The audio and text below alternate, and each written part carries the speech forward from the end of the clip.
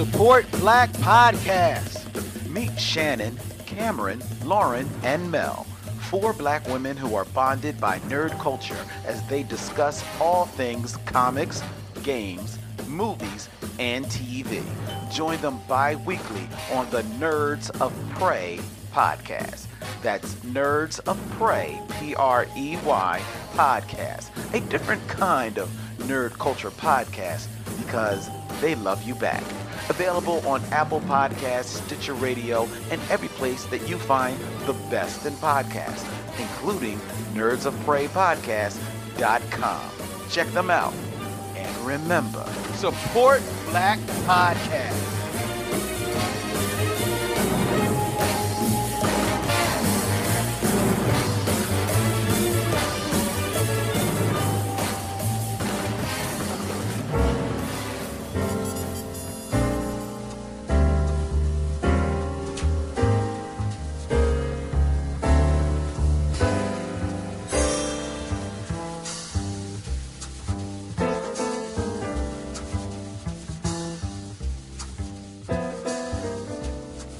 Hey, what's up, everybody? Welcome to the Micheaux Mission. 2 men, 1 podcast, every black film ever made. My name is Len, a.k.a. the Bat Tribble. And as always, I'm joined by my partner. Hey, this is Vincent Williams. It's All Soul, Wednesdays, 8 to 10 p.m. on G-Town Radio. Tonight, ladies and gentlemen, we are going back to the year of 1971 to visit Sidney Poitier, Will Geer, Bradford Dillman, in James Goldstone's Brother John, which was distributed by Columbia Pictures, but is in fact and in almost every single solitary way a Sidney Poitier production. Yes. Big time. But before we do that, we are going to, as always, look into all of the feedback that we have gotten from each and every one of you that emails us at micheauxmission@gmail.com, likes and follows us on Twitter and Facebook, as well as on Instagram. We got a lot of people that enjoy our Instagram post of like the movies that are coming up and stuff like that. And we appreciate that. We really, really do. We got an email. Last week we reviewed. What did we review? We reviewed Which Way Is Up, if I'm correct. Yes, that's right. Yeah, I thought that's what we reviewed. It certainly seemed like that was the way we reviewed. Let's see. MC Picket Fence emailed us. MC Picket Fence. Which Way Is Up? Perfect. I could not say more or less about this past week's review. I first saw this movie a little over 20 years ago while in college, and every time ever since then, I still cry laughing every time I see it. This is definitely a must-see movie. I agree. You certainly did. And he also thanked us for the shout-out and playing his song at the end of it. It's a good song. Yeah, it was kind of cool, right? We like good stuff. Yeah, we like good stuff. So, you know. Thank you. Yes. Walter Smith hit us up. Hey, what's up, Walter? Love the Which Way Is Up review. Hit it right on the head about the women's agency. Yeah. In the movie. And that was good. That was kind of cool to see that somebody else kind of like co-signed. Yeah. Yeah. With us on that. We also heard from rifling through our emails from Aaron Fry. What's up, Aaron? Who said, I'm going to say it, and even though my comic book nerd friends think I'm out of my mind, I'm putting it out there. Whenever they get around to making another Spider-Man film, I would like the powers that be to consider in the role of Dr. Octopus, Queen Latifah. My friends think a woman could never be a worthy villain. I say they're wrong. I need your expert opinions. Am I too outside the box with this, or does the idea in fact have merit? I think in the 5 seconds since I've been sitting here, it could work. I think Queen Latifah is a good enough actress to get across the Octavius. Yeah. Otto Octavius. Yeah, sort of the arrogance and the hubris that you get from those Spider-Man science-based villains. So, And then certainly she could play a supervillain. well, we know she can play a supervillain. I like it. You do? I do. What do you think? I like the idea of Queen Latifah playing a supervillain. I don't know if I see her playing Doc Ock. Doc Ock. Yeah. Mostly because, like, Albert Molina in the Spider-Man 2 Yeah. was really the first time I cared about Dr. Octopus. Sure. Now, I sure. know since then, and a couple of times, he's had a couple of kind of interesting storylines. Yeah. JD, my partner on Gutter Talk, tells me about a really cool, I guess, storyline or moment in time for Spider-Man when Dr. Octopus takes over Spider-Man's body. Oh, that's a Superior Spider-Man. That Yeah. whole storyline. Yeah. And that in theory and him telling me about some of the machinations that happened during that sound kind of cool to me. Yeah. But other than that, I don't find Doc Octopus that. I'm going to do a super duper deep dive and then I'm coming right back up. My favorite Dr. Octopus story is actually during John Byrne's run of the Fantastic I was Four. just about to say that. Yeah. That's the only other time I cared about That's my him. favorite Dr. Octopus story. It's the one that I felt the arms were threatening. Mm-hmm. And you got a sense that, like, I think all of the like I'm in the school of Spider-Man is a case of science run amok and someone makes the right decision with that. The great power, great responsibility, so that the great Spider-Man villains are science run amok with weak men. Right. So that Fantastic Four story really captured Doc Ock and the weakness that he had. Now, give people the 30-second. Basically, Mr. Fantastic and the Invisible Woman are having a baby because of the cosmic radiation. They're having difficulties with the birth, and long story short, Dr. Octopus, because of his training, is As an actual doctor. has the expertise that they need, and Mr. Fantastic has to try and convince Dr. Octopus to help. And this kind of sets up that he really has a split personality. The arms have a mind of their own, and it's eerie. Mm-hmm. Like, it's this really creepy, eerie story. Yeah. It was real. I was just going to say that. That's But now the I'm only right back time. up. Now I'm off of Doctor. That's a whole different thing. It is. Yeah. It's totally different. But I like it. I like Queen Latifah. I think that could work. Like I say, I could see Queen Latifah as a villain. Right. You know what I mean? You want to think outside the box. I'll tell you outside the box. Aaron, you think you're outside the box? No. You need to come outside your box and meet me. Queen Latifah, if you're going to put it in a villain role, not that this needs to be done because I think it's well cast as it is, but make her the kingpin. That could work. I can see that. That could work. That could absolutely work. I could see her chewing the hell out of that. That could absolutely work. Now, she doesn't need to be the kingpin because I absolutely love Vincent D'Onofrio as the kingpin. Right. And we're seeing a riff of that, sort of the black woman as the kingpin in Black Lightning to a certain degree.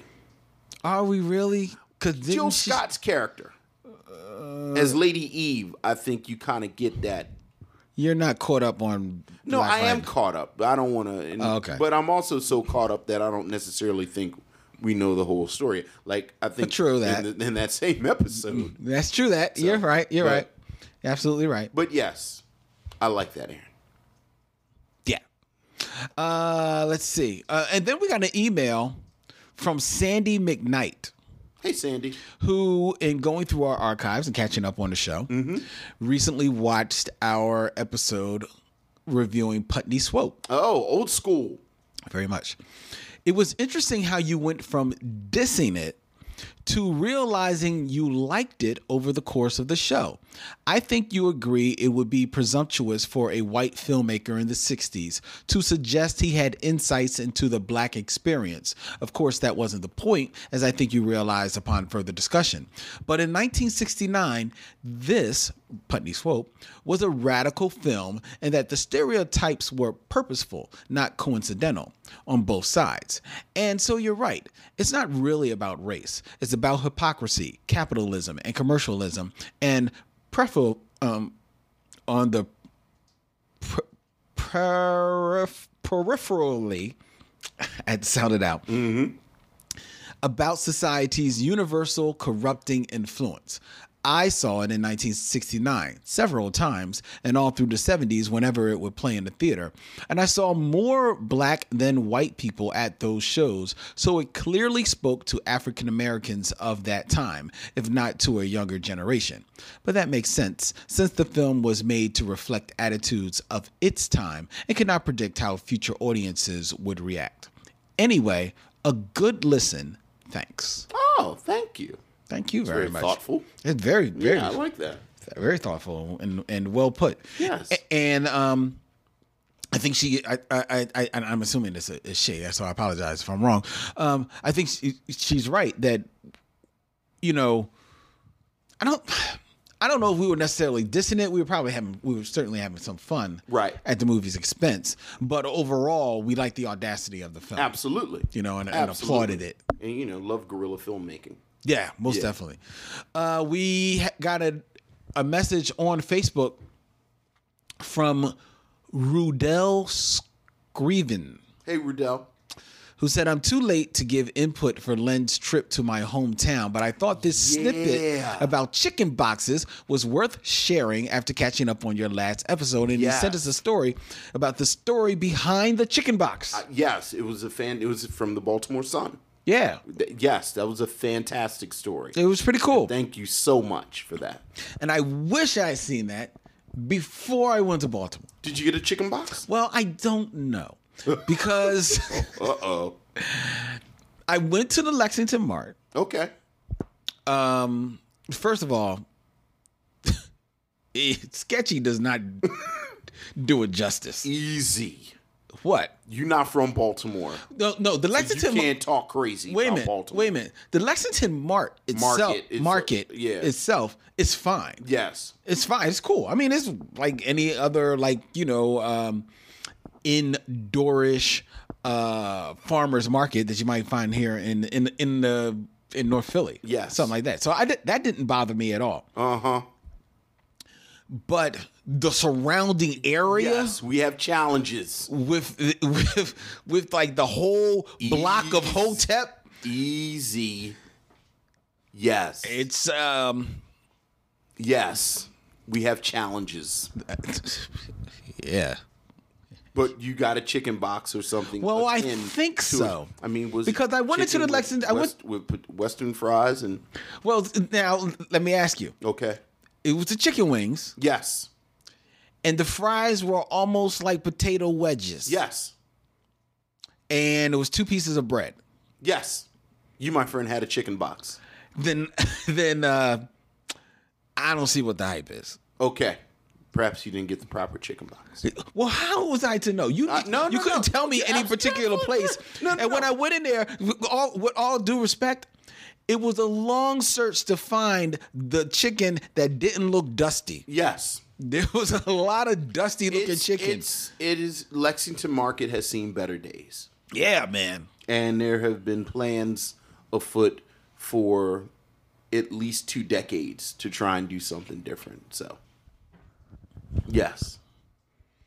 But you're right. There's not a lot of black establishments in there. It's a lot of black people. You know what? But there's not a lot of black establishments. That is a conversation that would be an entire podcast, and there are podcasts talking about Baltimore is always in my heart, but it's That really, because I was searching. I was like, there's got to be one. Yeah. I mean, there was a couple soul food places. No. I went there, but that food looked it was a little dusty too. I know. You know? Well, we'll figure it out. The Reading Terminal, it's not. Yes. No, it's not. It's not the Reading Terminal. It's Reading Terminal and Reading Terminal Market and that Lexington Market. It's I only went on one side. Does it actually continue on the other side of the street? On the other side. Okay. So I didn't go on the other side of the street. Yeah. So maybe there was the fresher chicken. We are a city dealing with challenges from many different angles. Yeah, city losing some challenges. Yes. Property owners, lack of infrastructure, corruption of local government. Mm-hmm. But we'll figure it out. Thank you for the article, though.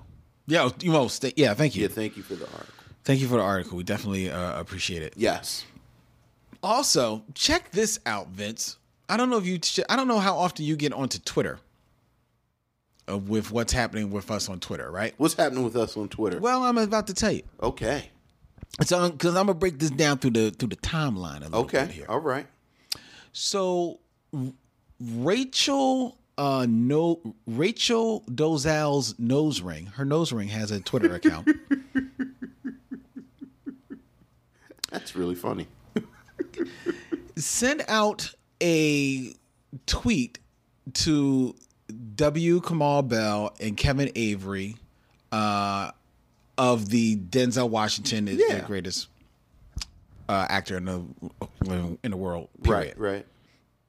And said, so we're just not going to discuss Black Panther or Wrinkle in Time? Right. Which, to be honest, makes sense because they do a show about Denzel Washington. Is in neither of those films. Right. But regardless. Okay. So she sends that out, right? Mm-hmm. Just randomly to those two guys and to the fans of their show who are called Denzelites. Okay. So they have very nice. It is. So they have their own Twitter handle, Denzelites, of whom Blue Girl at Blue Girl 718 is one of the Denzelites. Okay. So she responds to Rachel in the line. Mm-hmm. So she responds to Rachel and also means that it goes to W. Kamau Bell and Kevin Avery as well. Yes. And says, I've moved on to the Michelle Mission. Oh, no. Which is pretty awesome. All right. Well, don't move on. You can listen to both of us. No, she said she's moved on to the Michelle Mission. Okay, all right. So she can move on if she wants to. She moved on to us. Oh, yes. Okay. Yes. You know, I like everybody. All right. Pump your brakes. All right. To which W. Kamau Bell responded, okay. Thanks for the recommendation. Oh, excellent. To which Blue Girl co-signed, you're welcome. It's a great podcast, especially for those looking for some hashtag Black people homework. But of course, no one can replace you and Kevin in the hearts of Denzelites. And give him like a big mwah. Big kiss. You know what I mean? To which I, then coming in. All right. Said, I see a crossover with Denzelites in our future. Hashtag Black people doing Black things. Hashtag infinite blackness. Hashtag make podcast great again. Yes. To which Blue Girl said, please. All right. To which W. Kamau Bell responded with a big heart. All right. So, I will be spending the next few weeks seeing if I can't line up a little W. Kamau Bell, Kevin Avery, Denzel Washington is the greatest Michelle Mission in the history of the world, period. Hey, Denzelites, Michelle missionaries, we all are one tribe. Yes, we are. So I love everything about that. Wakanda forever. Wakanda forever. Yes. So that was... You have to imagine that made my day. When I saw that's a good day maker. That was good stuff. That's a good day maker. It was pretty good. So, with all that being said, I say unto you, my and shout out to Blue Girl 718 at Blue Girl 718. Good looking out, girl. That's what I'm talking about. That's girl. right. What I'm talking about. You girl. Love them show missionaries. Love it. Aaron also wrote us an email. This is going back a couple of ways, but this can be like a little question that we can put out to people. Okay. About funny lines. What line from any past movie still makes you laugh today? For you guys, I know it's, do you want some breakfast?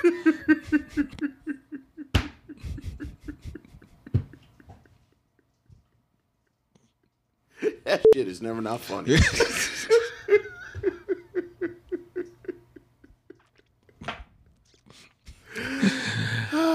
Thanks, Aaron.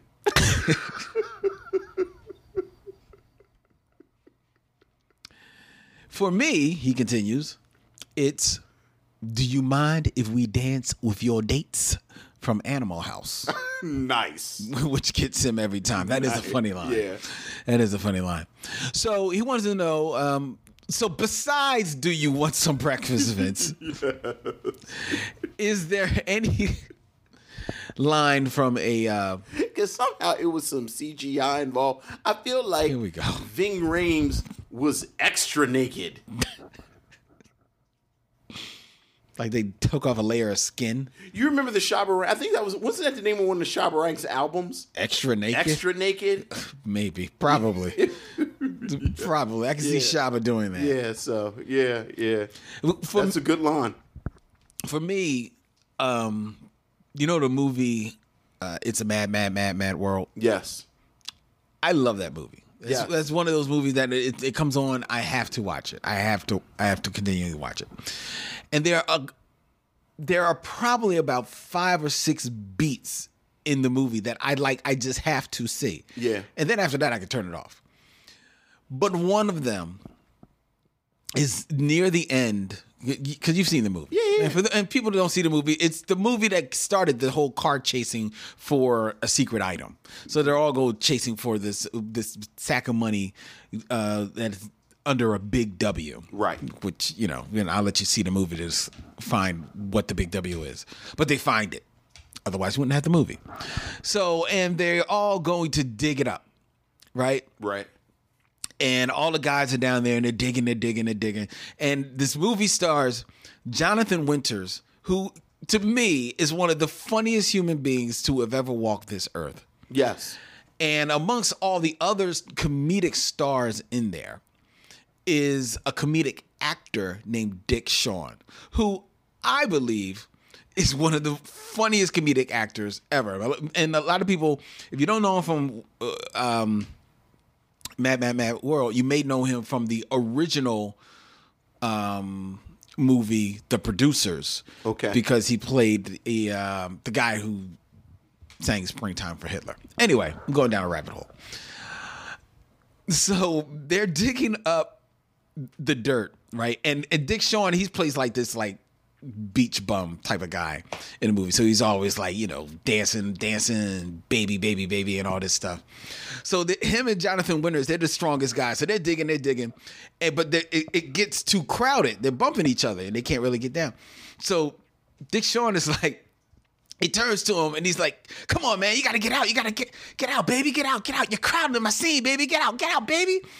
And Jonathan Winters turns and looks at him like, don't call me baby.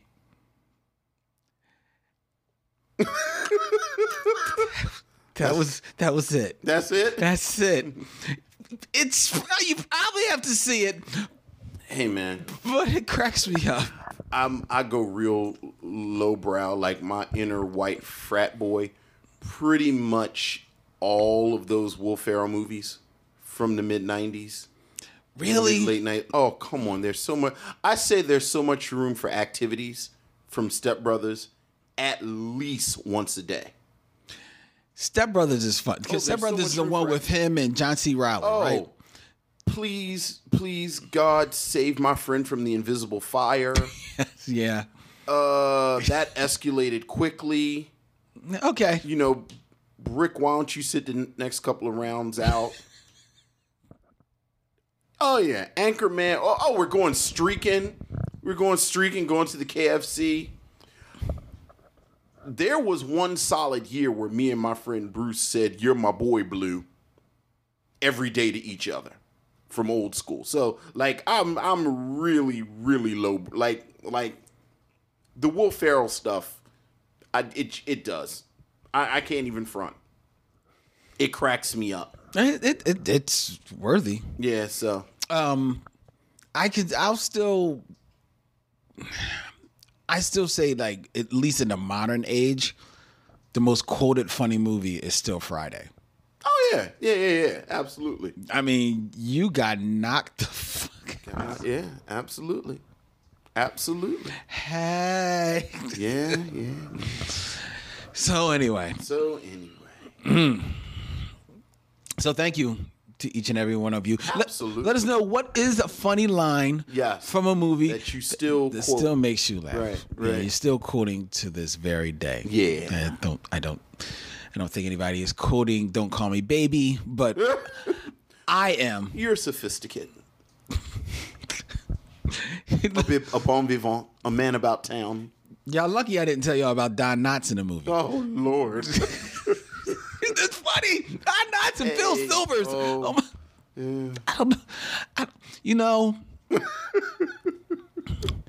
I was reading someplace on Twitter, and somebody had talked about how, we had done a really cool review recently, and if only because it introduced us to Old Man Len.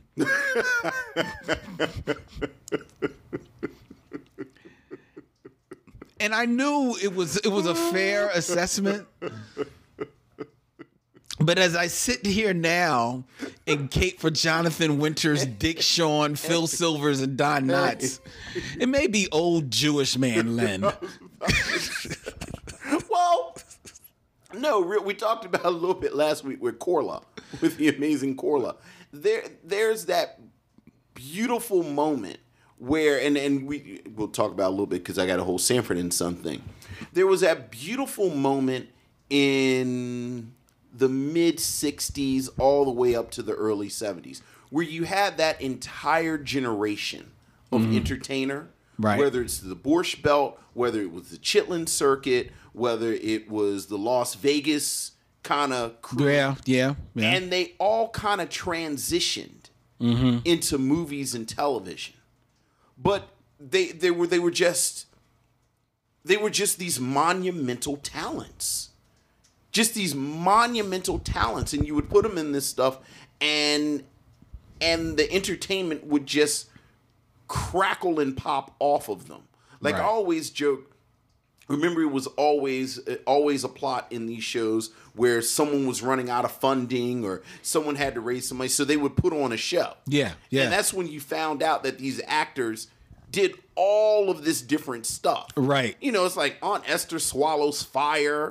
Lamont could tap dance. It's like Michael from Good Times could sing. All of this stuff. And how can you not love these people? It's the only thing about that Lamont could tap dance thing. Yeah.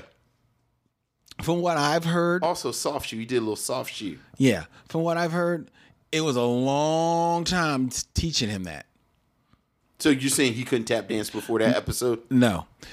From what because I love reading about all this old stuff. Lamont Wilson, wasn't that? Damon Wilson. Damon Wilson. Yeah. Was one of the biggest jerks once he became a star. Okay. And two, really not that talented. And I never thought he was that funny on the show. Oh, that's funny. Some of my favorite episodes are Lamont episodes. See, I think he can get it over, but I don't think he's like dropped it. No, I don't think he's funny at all. See now you've pulled one of my tricks. Like I'm not going to get pulled into a Sanford and Son conversation. Like what are we? Oh yeah, we're like 27 minutes in. You're not going to pull me into a Sanford. All I'm going to say is the episode where Lamont learns karate. Oh, please, Vince. No, that's not good. Lamont does karate. Makes me cry when I see it. It's so funny. Lamont doing karate is hilarious. It is not. It is really pitiful. That's the point. No, it's not That's funny. actually the whole point. It's not funny. It is hilarious. It's not. I got a whole thing about those episodes when Grady was sort of in charge because Red Fox was having contract disputes. He wanted his money. Yes. He wanted his money. And that's a dispute. And you could see he needed it. Yeah. Because DeMont Wilson was having to carry the load. Grady. Yeah. Winston Mayo. Yeah, Whitman, whatever. Whitman Mayo. Chocolate mayonnaise. He had the most magnificent hair. Is that what that was? And that beard. He had a wonderful beard. I always thought it was like a gray beehive. It was fantastic. I loved his beard. Really? I did. Really? I've always loved Grady's hair and his beard. I didn't like Grady's hair. This is taking a strange turn. This is taking a strange turn. What I did, I always envied Whitman Mayo's hair and his beard. This is the point in the judging of the Cameo Awards where judge number 3. Well, come on, let's go ahead. Let's go ahead and get to the when you're at the point you're talking about Whitman Mayo's hair. It's time to get to the review. Time to get to the review. As we get into the review of 1971's Brother John.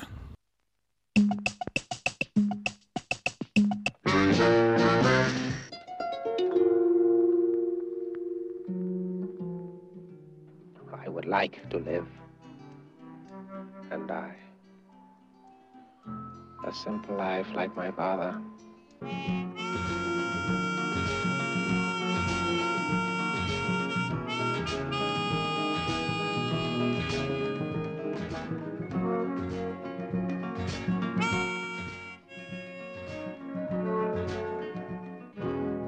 Brother John.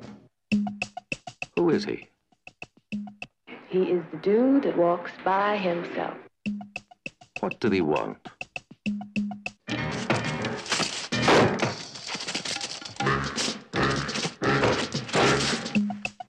Where did he come from? You got any idea where he's been? A black man from Hackley. In Prague, East Berlin, Cairo.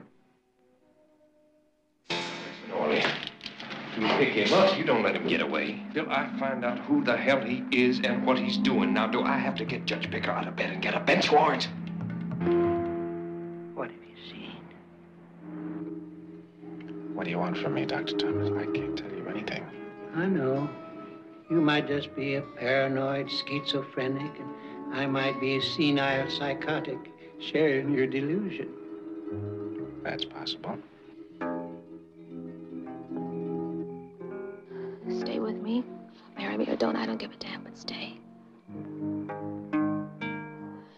I'm not proud, just tell me you love me when and if it creeps up on you. I love you now, but there's no time.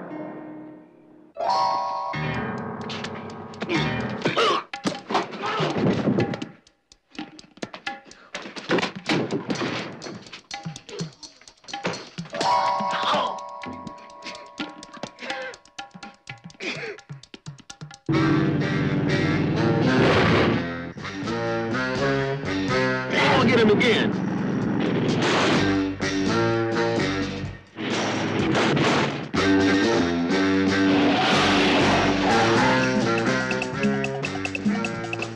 Brother John, 1971 drama about a enigmatic African-American man who shows up every time a relative is about to die. In this story, he returns to his Alabama hometown as his sister is dying of cancer. This film, produced by Joel Glickman, directed by James Goldstone, and written by Ernest Kinoy, stars Sidney Poitier, Will Geer, Branford Dillman, Beverly Todd, Raymond Baeri, Warren Kemmerling, and Lincoln Kilpatrick, as well as, in a small but very meaningful role, a young, wild Paul Winfield.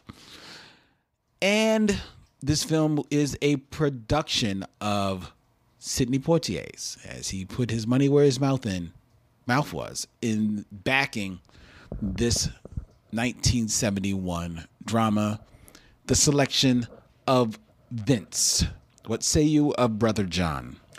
This film is actually a perfect example of the selfish reason that I do this podcast. Like, this is exactly what I wanted. I've had no less than 3 conversations about Brother John since we started doing this, where people say, oh, Brother John, or, y'all should watch Brother John. And quite honestly, I forget who I spoke to about it first, but, long time Michelle missionary Robert Monroe Jr. He and I had a conversation about it a couple of months ago. Okay. And I said, I wanted to watch it. And I am fascinated by this movie for a couple of different reasons. Like, I liked it, but then I was kind of fascinated by it.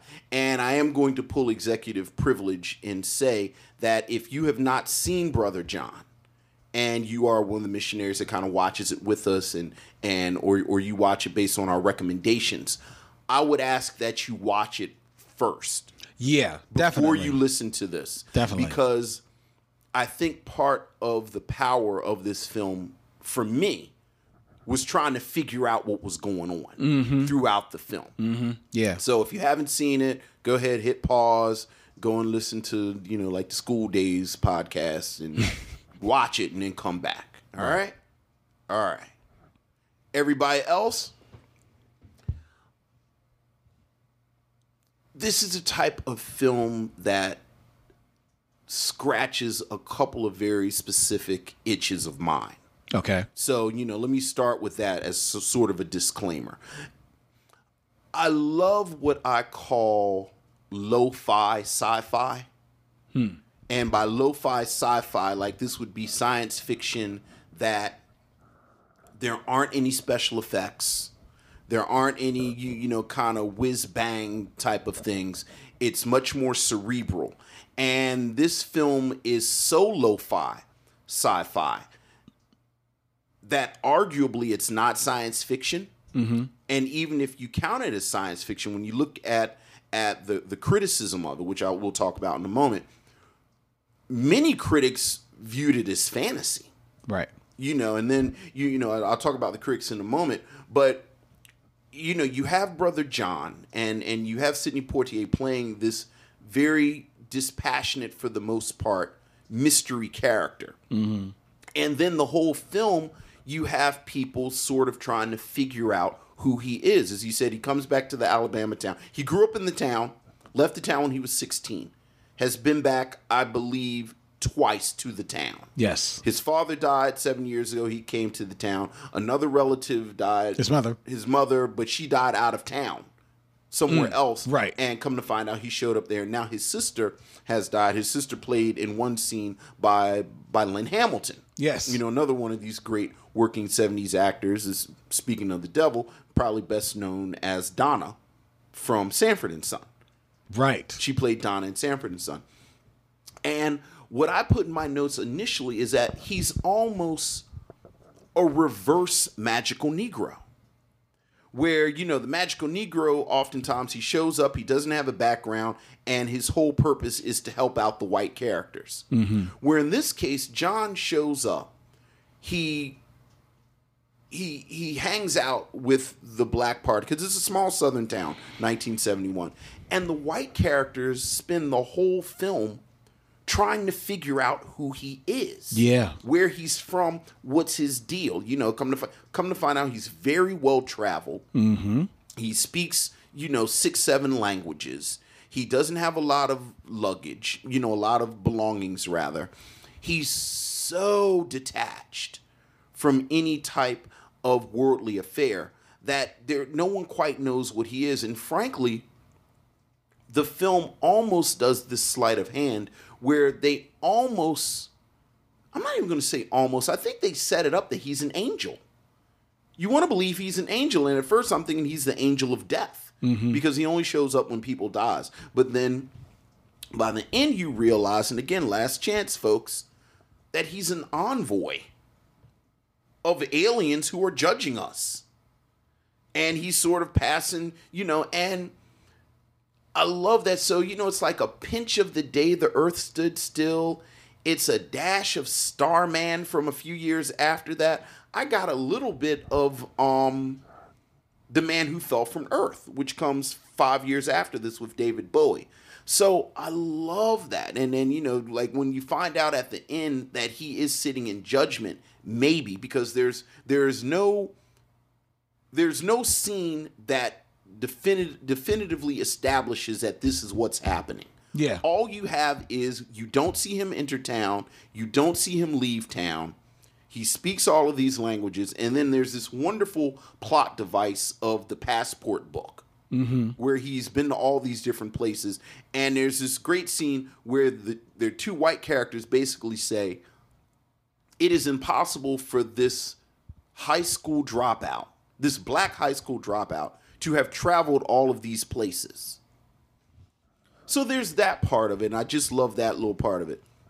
Then there's sort of the criticism around this, which I found to be fascinating reading it this afternoon, where people said that, again, if you see this figure as an angel, they see this as Sidney Poitier, because it is a Sidney Poitier production. Right. Sidney Poitier setting himself up as this larger-than-life figure, and, basically he's starting to believe his own press, and he's so dispassionate, he's so detached, and to a certain extent, when we talk about the Sidney Poitier character, and he's basically the prototype respectable Negro, this is it to the nth degree, where there's no passion, there's no anything.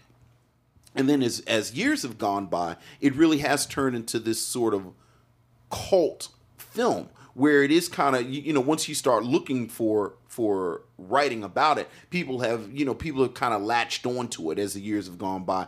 And I think, interestingly enough, this interpretation of Poitier as an agent of an alien species as opposed to an angel has gained more traction. And then finally, I'm fascinated by Sidney Poitier at this time. This is after all of the iconic Sidney Poitier films.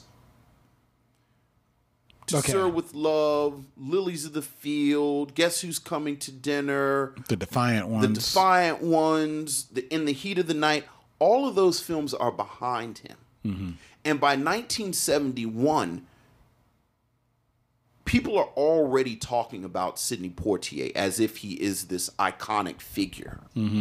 He hasn't moved into his 70s work yet. So, Buck and the Preacher is, I think, 72. Okay. So this comes out in 71. Buck and the Preacher is a year after this, which, I would argue is the beginning of, like, Sidney Poitier's black movies. Right. Because, then you get Buck and the Preacher, then you get the movies with Bill Cosby, so on and so forth.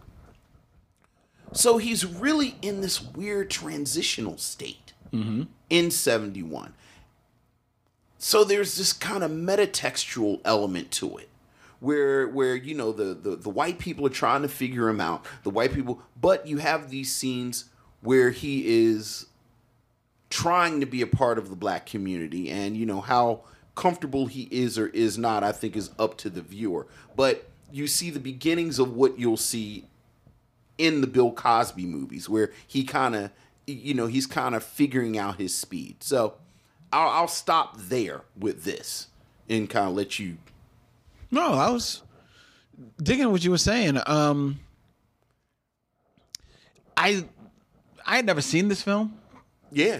I honestly had not heard of the film, so I was pleasantly surprised to watch it, and having seen the film now,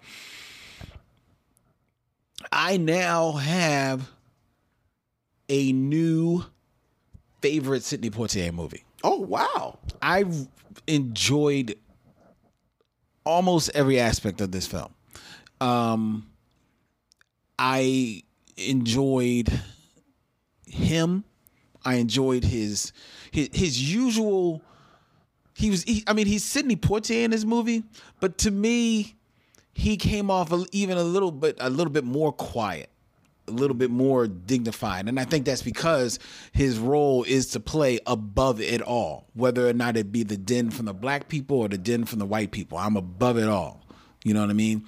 And he just rode that so perfectly, except the moments where it was, if you believe he was an envoy from space or an angel or whatever, however you choose to read it, and I'll get on that in a moment. Except the moments where, let's put it this way, Death took a holiday and he's enjoying the town with Beverly Todd, Louise. And even in those scenes, he's still being smooth Sidney Poitier. And he was, and I was digging his performance. And I love the story in that it didn't hold your hand. It just put it out there and made you think. You know, you weren't sure of exactly where he came from, what was going on. Like you said, you spend the whole movie trying to figure out what the hell is going on with this guy. Right. You know?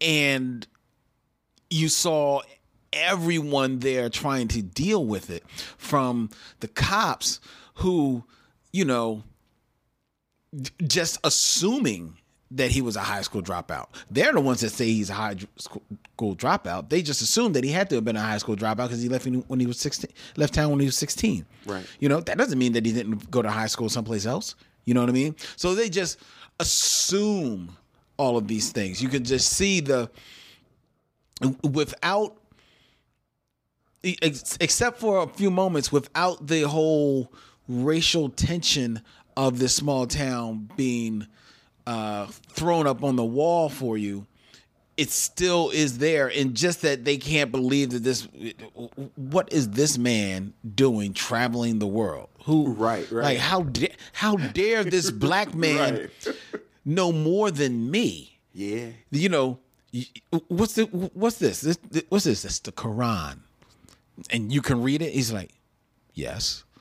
Who are you that you can read the Quran and I can't? Right. You know what I mean? And it's not like they didn't know that it was Arab writing. The cop says, like, yeah, I know that writing is written on my lodge sheet. I don't know what it means, but I know it's Arab. I know Arab when I see it. So I was digging that, and then also digging that, you know, black people didn't even know how to take him. They didn't know what to make of him. Not that he was doing anything wrong. He wasn't doing. He was living his own. As far as he was concerned, he was just doing his thing. You know what I mean? But they didn't know how to take him, and they had to come at him wrong, and then he had to put him on their ass. Oh my, so good.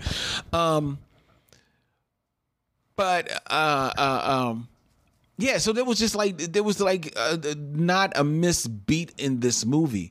I love the direction by James Goldstone. I love like that there were a whole lot of close-ups, and they were smartly done. There was one close-up where a cop just turns his head into the frame, and you just see his eyes, and you just see all the hatred all on his eyes, and it was just real brilliant storytelling. There's a scene where, you know, Will Geer is an old country doctor that brought everybody into this world, in this land,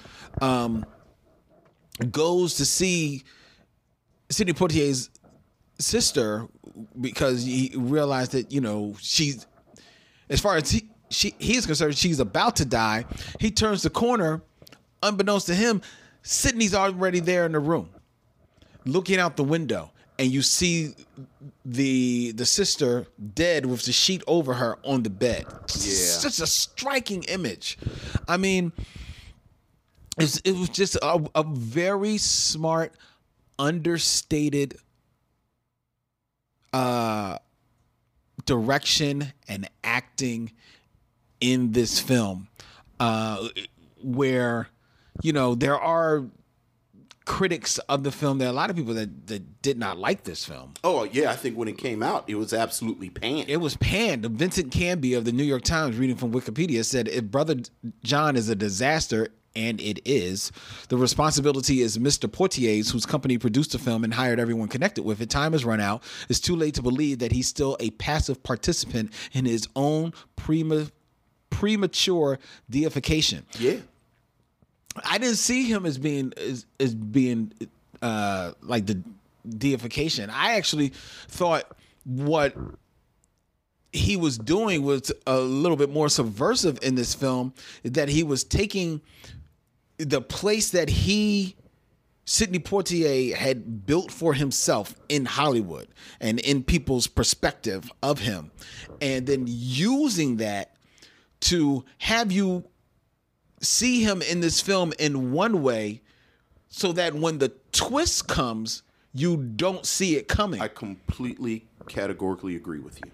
That's exactly what I was thinking. Yeah, it was so smartly. It was perfect. It was letter perfect. And I think part of the reason that we picked that up, and like I said, I think later critics, when you read later things about this, people pick it up. I think we're far enough away from Sidney Poitier as a living, breathing icon. Like remember when this came out, it's 2 or 3 years after all of the other films. True. So since we're not sitting in it, I think it's easier for us to see it too. I absolutely agree with you. It's easier for us to see it for because of that, but also these people who you have to consider at least your major critics of that time in the newspaper. This is the New York Times. Vincent Canby. He ain't a brother. You know what I'm saying? These are white people who are. They more or less are just looking at Sidney Poitier and they might as well be looking at John Cain's passport. It's like, how dare this brother? Yeah. Who is he to be up on this pedestal? Dude. And that's the lens through which they are seeing that. Dude, I won't even say on this pedestal so much as outside of how we view this. Like, I think, again, it's played so subtly that I wouldn't argue against someone that much that it wasn't science fiction. Like, really, his last speech to William Gere in the jail cell, where he talks about, like, he gives this great speech where he says that mankind is like maggots on a piece of fruit. Getting, on Earth like a piece of fruit, and they're about to jump from the fruit out, first to the moon and then to the stars. And then the doctor replies, and they don't want us there. Is that what it is? To which he replies, yeah, that's what it is. So that now, like I said, this is a rift, like this is a very standard science fiction story where mankind is being judged, and we're judged not as being ready to join the rest of the civilized galaxy or the civilized universe. And, I mentioned, I don't know if we were we were talking before we started taping about the spirit and talking about that great old EC Comics story, Judgment Day. Yeah, man. Where an astronaut goes in the future and he judges a planet. He's going to a planet of robots, trying to decide whether or not they're going to join this cosmic federation. And the robots are identical. One set of robots is a different color than the other, and one set is basically racist against the one color, so that at the end of the story, the astronaut says, you're not ready to join us. And then, of course, the astronaut gets on the spaceship, takes off his helmet, and he's a black man. Right. Which, appropriately enough, this is actually how I knew a couple of years ago that me and Robert Monroe would be cool, because that was his avatar on his Facebook page at one point. But, it's the day the Earth stood still. It's, it's at least 1 or 2 episodes of Twilight Zone where you have this. So that when you place a black man in the role of judge, which frankly, outside of that aforementioned EC Comics story, I don't think there was another case of this before Brother John, I think a lot of critics just didn't know what to do with that. Yeah, see, it's interesting you say that because I think the lines that you speak about at the end, I think I missed them. And it's very likely that I did because while I was watching it, like, Tawana came home and I was talking to her for a little bit right there in the end. So it's very likely that I missed those. How dare you talk to your lady? I know. Instead of doing this. I hadn't been home for a couple of days, so I missed her. So. Yes. How dare you miss your lady? I know. So I missed those lines. So perhaps if I had missed those lines, I might be more inclined to agree with you about the science fiction aspect. I mean, on every other level, we agree. Yeah. But I still am very much of the camp that he was an angel judging us for Judgment Day. Right. And that Will Geer's begging of him at the end, well, when's it coming? Right. Was like, can I at least get my affairs in order, or whatever. It is like, to me, was more just like co-signing, like, okay, yeah, that's what he is. Oh, that's what he well, is. you got to go back and listen to the lines. Yeah, because maybe those lines would because he very definitively says something about the stars. I know, and then he very definitively says that they don't want us out there. Like, there's a they, and there's a stars. See, but I heard that line. Yet to me, and maybe I didn't hear it as they, but I heard about not wanting us, and him saying no. And to me, that was no. We will not receive the kingdom of heaven. So you saw not the stars a physical place, but the stars as an image, as a metaphor. Okay, yeah, that's the way that I read. I mean, I think you could read it either way. It is paper thin. Yeah, it is paper thin. I just, like I said, this is just one of my itches. Well, again, you can read it either way, and neither way is wrong. It's all dependent on through which lens you see the lines. At the end of the day, it's another testament to this film in that it had the courage to be that ambiguous. Yes. You know what I mean? Yes. There's a lot of films that would not, that would, spell it out for you. I think you're right. So I'm fine with whatever interpretation. I was enjoying every aspect. Also, let me right now. I will say categorically, I have never doubted for one moment the genius that is Quincy Jones. I never have. Okay. But for anyone who has ever doubted the genius that is Quincy Jones, listen to the music in this movie. It's amazing. It is so spot on, so letter perfect in the mood that it sets, in its playfulness, when it has to be meaningful, when it has to be sorrowful, when it has to be tension filled. It is so well placed in the film that it does not distract from any moments that go on. It only helps illustrate. It only adds color to the film. So much so that when the music is allowed to take over a scene, you are right there with it and know where it's trying to lead you. I found myself just like, I could watch this movie again, and just listen to the music. Yeah, I was actually looking for it because Quincy Jones actually had a lot of his music on his albums from the 70s, and I can't find it. But the name of the song in particular, "Children of Summer." Oh my God, that's a beautiful song, man.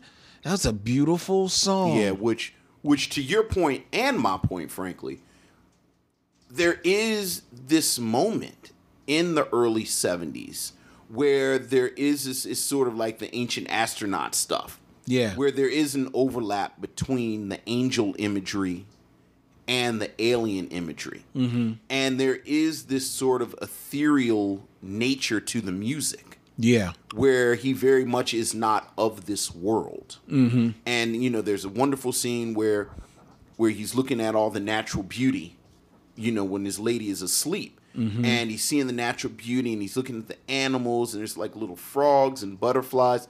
And then it just abruptly is interrupted by construction. Right. And and wordless. Mm-hmm. You know, it's just the music and it's Sidney Poitier silently acting. And it's amazing. Yeah, man. It's not a bad bit in this film. The acting is spot on. Yeah, you know, Paul Winfield as sort of a bad. It's weird seeing Paul Winfield play like a brusque jerk, because I think when you see Paul Winfield, he's usually kind of noble. Yeah, he's usually on the side of the angels. Yeah, so I thought this was an interesting performance by Paul Winfield. Well pulled off, though.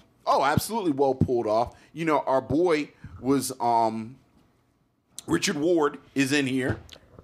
And he's not the bad guy. Richard Ward he's still kind of pitiful though. He's pitiful. But he's not the bad guy. He's pitiful. He's pitiful, but you want to talk about another powerful scene, man. Yeah. He's pitiful, but you understand his perspective. Absolutely. You know, because you got to remember he's an older guy. Yeah. So you understand his perspective and what he's being made to eat, more or less, in this film. And I think it's a really cool scene where you see his youngest son, who you couldn't have to imagine. It's not really cool watching his pop eat a lot of like stuff from this racist cop that has just walked up into their house. Right. But after some things go down, understands his dad's perspective. It's a great scene. I mean, just to set it up, you know, the racist cop comes in because, of course, the white power structure is trying to figure out John's deal. Yeah. And Richard Ward plays his brother-in-law. Right. Because, you know, the sister has died. And the racist cop comes in and he's doing, you know, basically the stereotypical small town cop stuff. Richard Ward's character actually stands up to him. Yeah. Because his children are there and he's just finished talking about how he and his wife are trying to set good examples for their children. And then the policeman says, basically, I know your boss. Mm-hmm. And it's almost like an outtake from Nothing Like a Man. Yeah. Where you see that the entire power structure is against these black people. And then in retrospect, now that we know that Brother John is here to judge whether it is as an angel or an agent of alien powers, this is another moment. Yep. Where you see him, you know, there's this wonderful detail where in his belongings he has all of these journals. Mm-hmm. And at one point one of the characters asks him, well, why isn't there anything written in them? And he says, because I don't need to. I just keep them to remember. Right. But everything that I need to know, they ask him again how you learned all these languages. And he said, because I listen. And you get the sense that he records everything that he sees and everything that he hears. So that by the end, when you realize that we are being judged and you think back to everything he's seen throughout the film, whether it's the racism, whether it is the brusque behavior of other black people, and you realize that this is what we get. Yeah. You know? Also love the detail where William Greer's character actually points out, he says, you know, the cards are kind of stacked against us. They have you born a black person in a town like this. Right. Where he acknowledges that there are people who their view of life is going to be a certain way just because of what they look like. Yeah. You know, very subtly played moment. I liked talking about callbacks, going into that scene where, the cop comes into the house and, you know, we already gave the spoiler alert.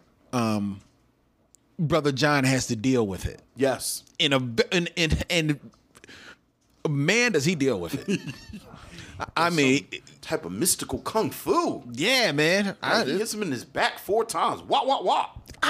See, that was all pressure points. That's what it was. It was Yeah. all pressure points because, like, you saw he like deadened my man's arm. My man could not lift his arm up, so he like pressure points this dude into like submission. So much so the dude just is like, all right, just get the door. Let's go. This did not unfold the way I planned it. Fast forward when Paul Winfield and his boys are acting a fool. Yeah. And he has to chin check their pressure points, you know, in the dope scene. That same cop comes up. Yes. Now that cop comes up and he basically tells Brother John, like, you know, come on, just get, you know, you on your way, just get on your way, right? And he sends him on the way, and Paul Winfield's still popping up stuff, and the cop pulls back Paul Winfield, and Brother John pulls off.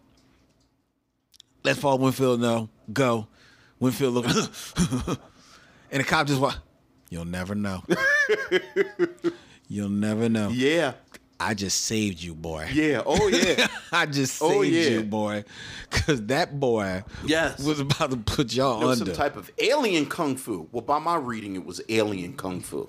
See, by my reading, he was taking halos to that ass. He was taking halos to that ass. There you go. There you go.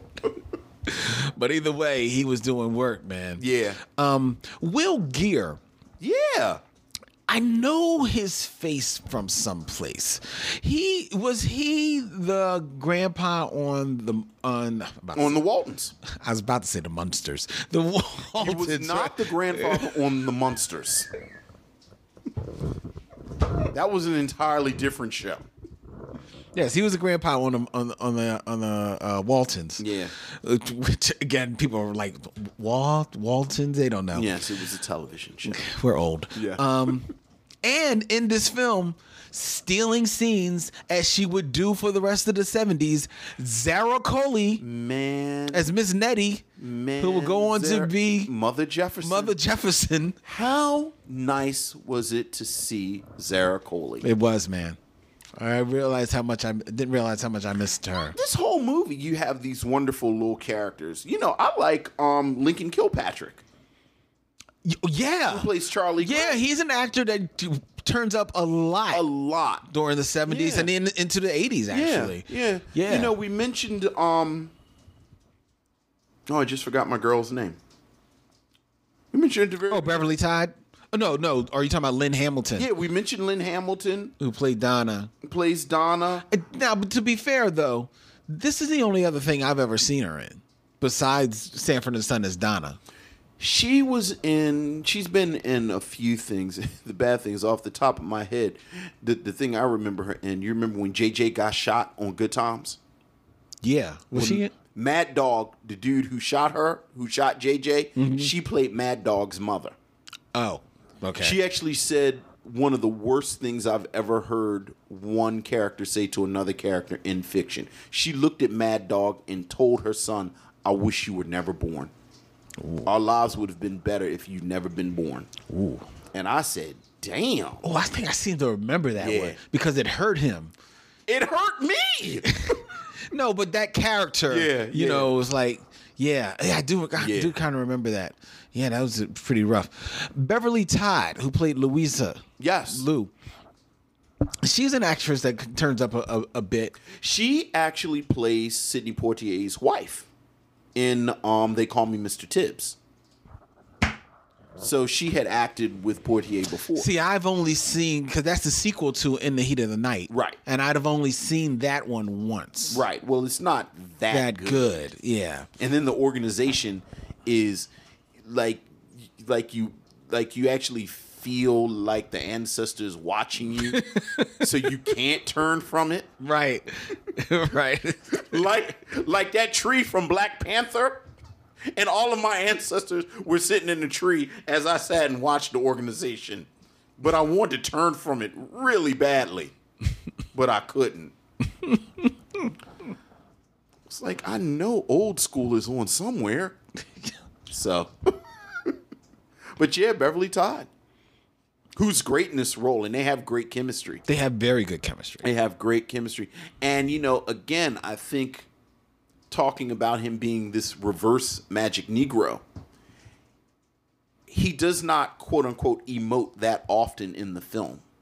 But when he does, he just lights up. It does. There's a scene with him with the kids. Mm-hmm. He has a couple of scenes, as you said, with Beverly Todd, and he's fantastic. Yeah. He's fantastic. And like I said, I think one of the things that I enjoy about Sidney Poitier's performances as the 70s go on, particularly in the Bill Cosby, the films he made with Bill Cosby, is this space that Sidney Poitier creates, where everybody is sort of very 70s, very hip, very this, very that, and Sidney Poitier is very much Sidney Poitier, right? And yet he finds this space where he's never out of place, right, with his people, yeah. And it's fantastic. It's lovely looking at all of these at these different shades of blackness, these different types of blackness together, but everybody is cool. But I see, and when I see stuff like that, it makes me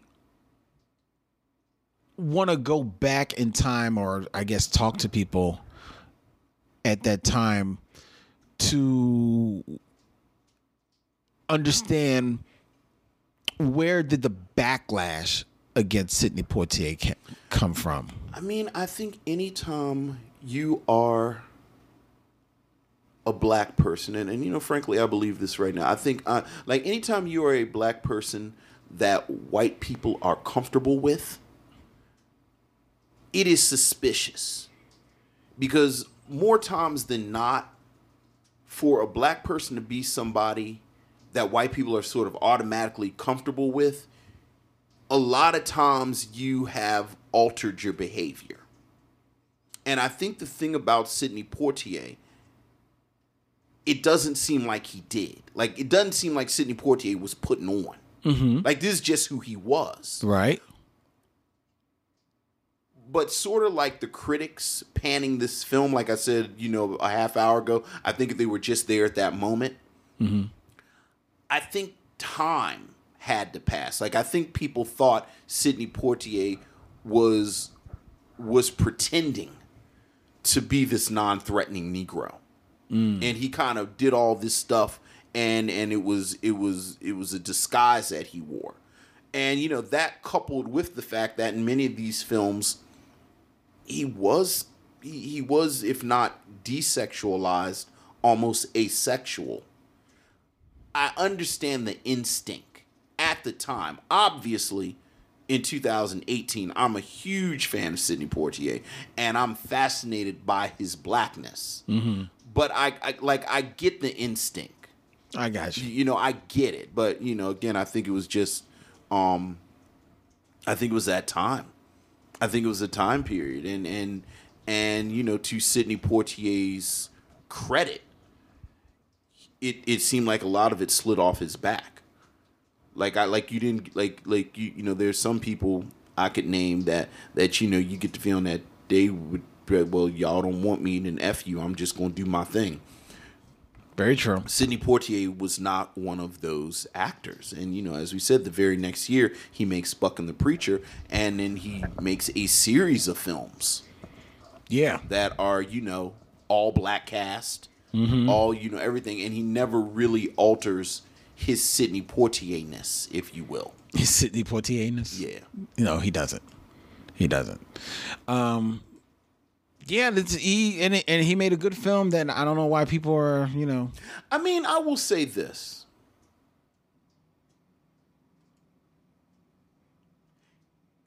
As you said, it is not a film that holds your hand.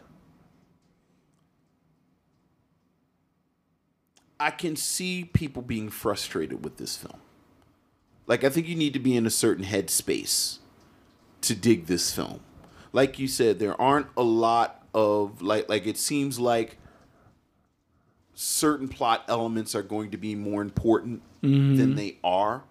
Like, there's this whole sort of subplot about the workers at the local factory unionizing. And, in fact, initially they think that Brother John is an outside agitator. And it seems like all of that is going to be much more important than it ultimately is. True. And, at the end, that's the point of the film, that all of this stuff is unimportant. Right. Because, all of this is going away. Right. I think the love story is ultimately frustrating because it just ends. Yeah, but to me, that's part of the mystery of who he is. Oh, I agree with you. Yeah. I'm just saying I could understand a person who, can't really. It is frustrating, though, in that it's heartbreaking. Yeah. It really broke my heart. Well, that speech he gives, where there just is no time. Like, I want to do all these things, but there's no time left. Yeah. And you also felt like without him there, she would be left to the devices of Paul Winfield's character. Yeah. Well, I mean, maybe she could keep up for herself, but the thing is, like, you don't want her to have to deal with him just being this jerk. Well, apparently she's not going to have to.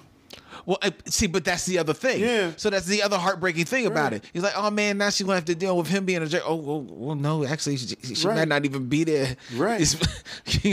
Cancel Christmas. Right. Yeah, like that. The final shot of the film where she's hanging up her laundry, and the wind is blowing so hard that she can't do it, and then she sort of looks up, and then the film goes off. Well, that's not the final shot of the film. What's the final shot of the film? The final shot of the film is because you see all of this, like the wind blowing and everything like that. You do see her hanging up her laundry and stuff. But the final shot of the film is you see a bus driving out of town. Right. But there's no indication that he's on it. Understandably. But that's still the final shot of the film. Right. So you saying that's... Yeah. What does that mean? Well, I really don't know. Well, I think that might be part of the ambiguity. Yes, that's part. part. They don't show him on the bus, right? But you could make the argument that he's on the bus, right? Because again, you don't see him come into town, and you don't see him leave. Exactly. So, good film though. Good film. Very good film. Good film. I enjoyed it a great deal, and again, this is one of the things I was actually looking for when we started this.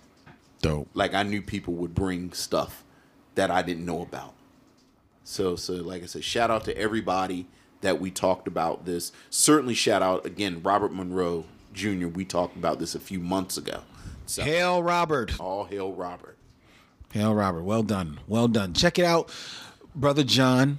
So you would recommend it? I would highly recommend this film. And if you are an Amazon Prime subscriber, then you still have to subscribe to Brown Sugar. Right. But then if you subscribe to Brown Sugar, which is only like $4, I think, like a month or something like that, it's right there for you. Yeah. I highly recommend pleasure. it as well. I actually would recommend, because this is what I'm going to do at one point, a double bill of this and The Man Who Fell to Earth. Oh, interesting. Yeah. Interesting. I was thinking about, for some reason, this film was putting me in the mind of Book of Eli. So it made me want to watch that again. Oh, okay. I don't know why. It just put me in that mind. And maybe it's because I was thinking if they remade this movie, this would be Denzel. Oh, Denzel would destroy this. Yeah. Denzel Washington would destroy Denzel would destroy this film as it is now. Yeah. But if they remade it, I think they would mess it up. You'd have to get a really smart director. I think part of the power of this film is the mystery of this black man. No, I understand. But in 1971, it's more, it's damn near science fiction or fantasy that this black man has traveled to all these places. That he has a passport. And that he has a passport and speaks all these languages than it is in 2018. True. Yeah, because he's LeBron James in 2018. Right. Or just random millennial. Right. Well, yeah. True random, True that. Most definitely. Black millennials I know all got passport books filled with stamps.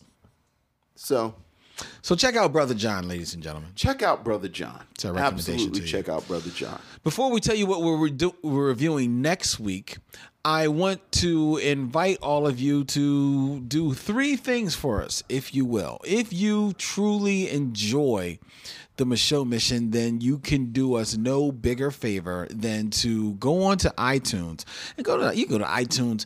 Even if you don't have iTunes, you can go to iTunes online and give us a rating and a ranking on iTunes. Believe it or not, iTunes, of all the places you can find podcasts, iTunes is the biggest. And when we've got a whole lot of ratings and rankings on there, that helps people find the show. Yes. It really does. So that's a big thing that you can do to help us. And then if you like what we're doing and you want to listen to more podcasts that are the same, go 2 things. Look up Black podcasts. There are a ton of Black podcasts out there. And the sad fact is that in this world where everybody's got a podcast that is reaching certain minimum levels of success, very few of the thousands of Black podcasts out there are getting even a 10th of the audience share that they deserve because they're just not promoted like that for whatever reason. And we're not going to dig into that. So if you like what we do, look into other Black podcasts. Go join the Denzelites and listen to Denzel Washington is the greatest actor in the world, period. I'm sorry, not to cut you off, podcast. but there is actually a fantastic website. You would think I'd have it right up, but I don't. Podcast in Color. Yeah. Go to podcastincolor.com. Okay. And that is a beautiful clearinghouse of Black podcasts. Yeah, you'll find the Micheaux Mission. I think we're we're on there. We're up on there. Black Tribbles is on there, but all Black podcasts are up there. So check them out, and also find the Micheaux Mission. We are on the Podglomerate podcast network. Podglomerate.com has a whole host of very cool, curated, like real stylized, sharp, witty, insightful podcasts for your listening pleasure. So go to podglomerate.com and check out everything that they got going on there. And then the third thing is you need to get with Becky Whitney. Do you know who Becky Whitney is, Vince? I don't. I saw she joined the Facebook group. But She has joined the Facebook group. She is a Micheaux missionary. But more importantly, Becky Whitney is the first customer at the Micheaux Mission store. Oh, all right. She bought a Micheaux Mission t-shirt. Oh. She bought a Micheaux Mission lapel pin. All right. And they have been mailed to her. Actually, at the time of this recording, she actually should have gotten it over the weekend. All right. So go to MicheauxMission.com and look up store. We got stuff. We got some swag. We've got these lapel pins waiting for you. We've got t-shirts waiting for you. Hit us up because that helps us, keep the show free and do all that type of stuff. All right. Next week, we will have a guest, Vince. All right. We are going to have Stephanie Humphrey at Tech Life Steph. All right. Who goes all over the place and talking about technology. You can see her on Good Morning America. You can see her on the Today Show. You can see her on all. I saw her on Harry Connick show. Okay. She was shooting basketballs with Harry Connick Jr. She is going to be here in the kitchen next week reviewing Love and Basketball. Nice. Here we go. Here we go. From my heart. Yeah. See, so Simone had her chance. She did. She had her chance, but Stephanie came and swept it up, and we will be reviewing Love and Basketball next week here on the Micheaux Mission with Stephanie Humphrey, a.k.a. Tech Life Steph. All right. Promises to be a very cool show. Okie dokie, ladies and gentlemen. This show will be available on MicheauxMission.com Apple Podcasts / iTunes, SoundCloud, Spotify, Stitcher Radio, and every place and any place the good podcasts be, as well as every Saturday at 1 p.m. in an edited radio version on WPPM LP 106.5 FM Philly Cam Radio in Philly and Camden. Check it out. We got to get out of here. He's Vince. I'm Len. In parting, we say, we'll see you when it's time to meet again.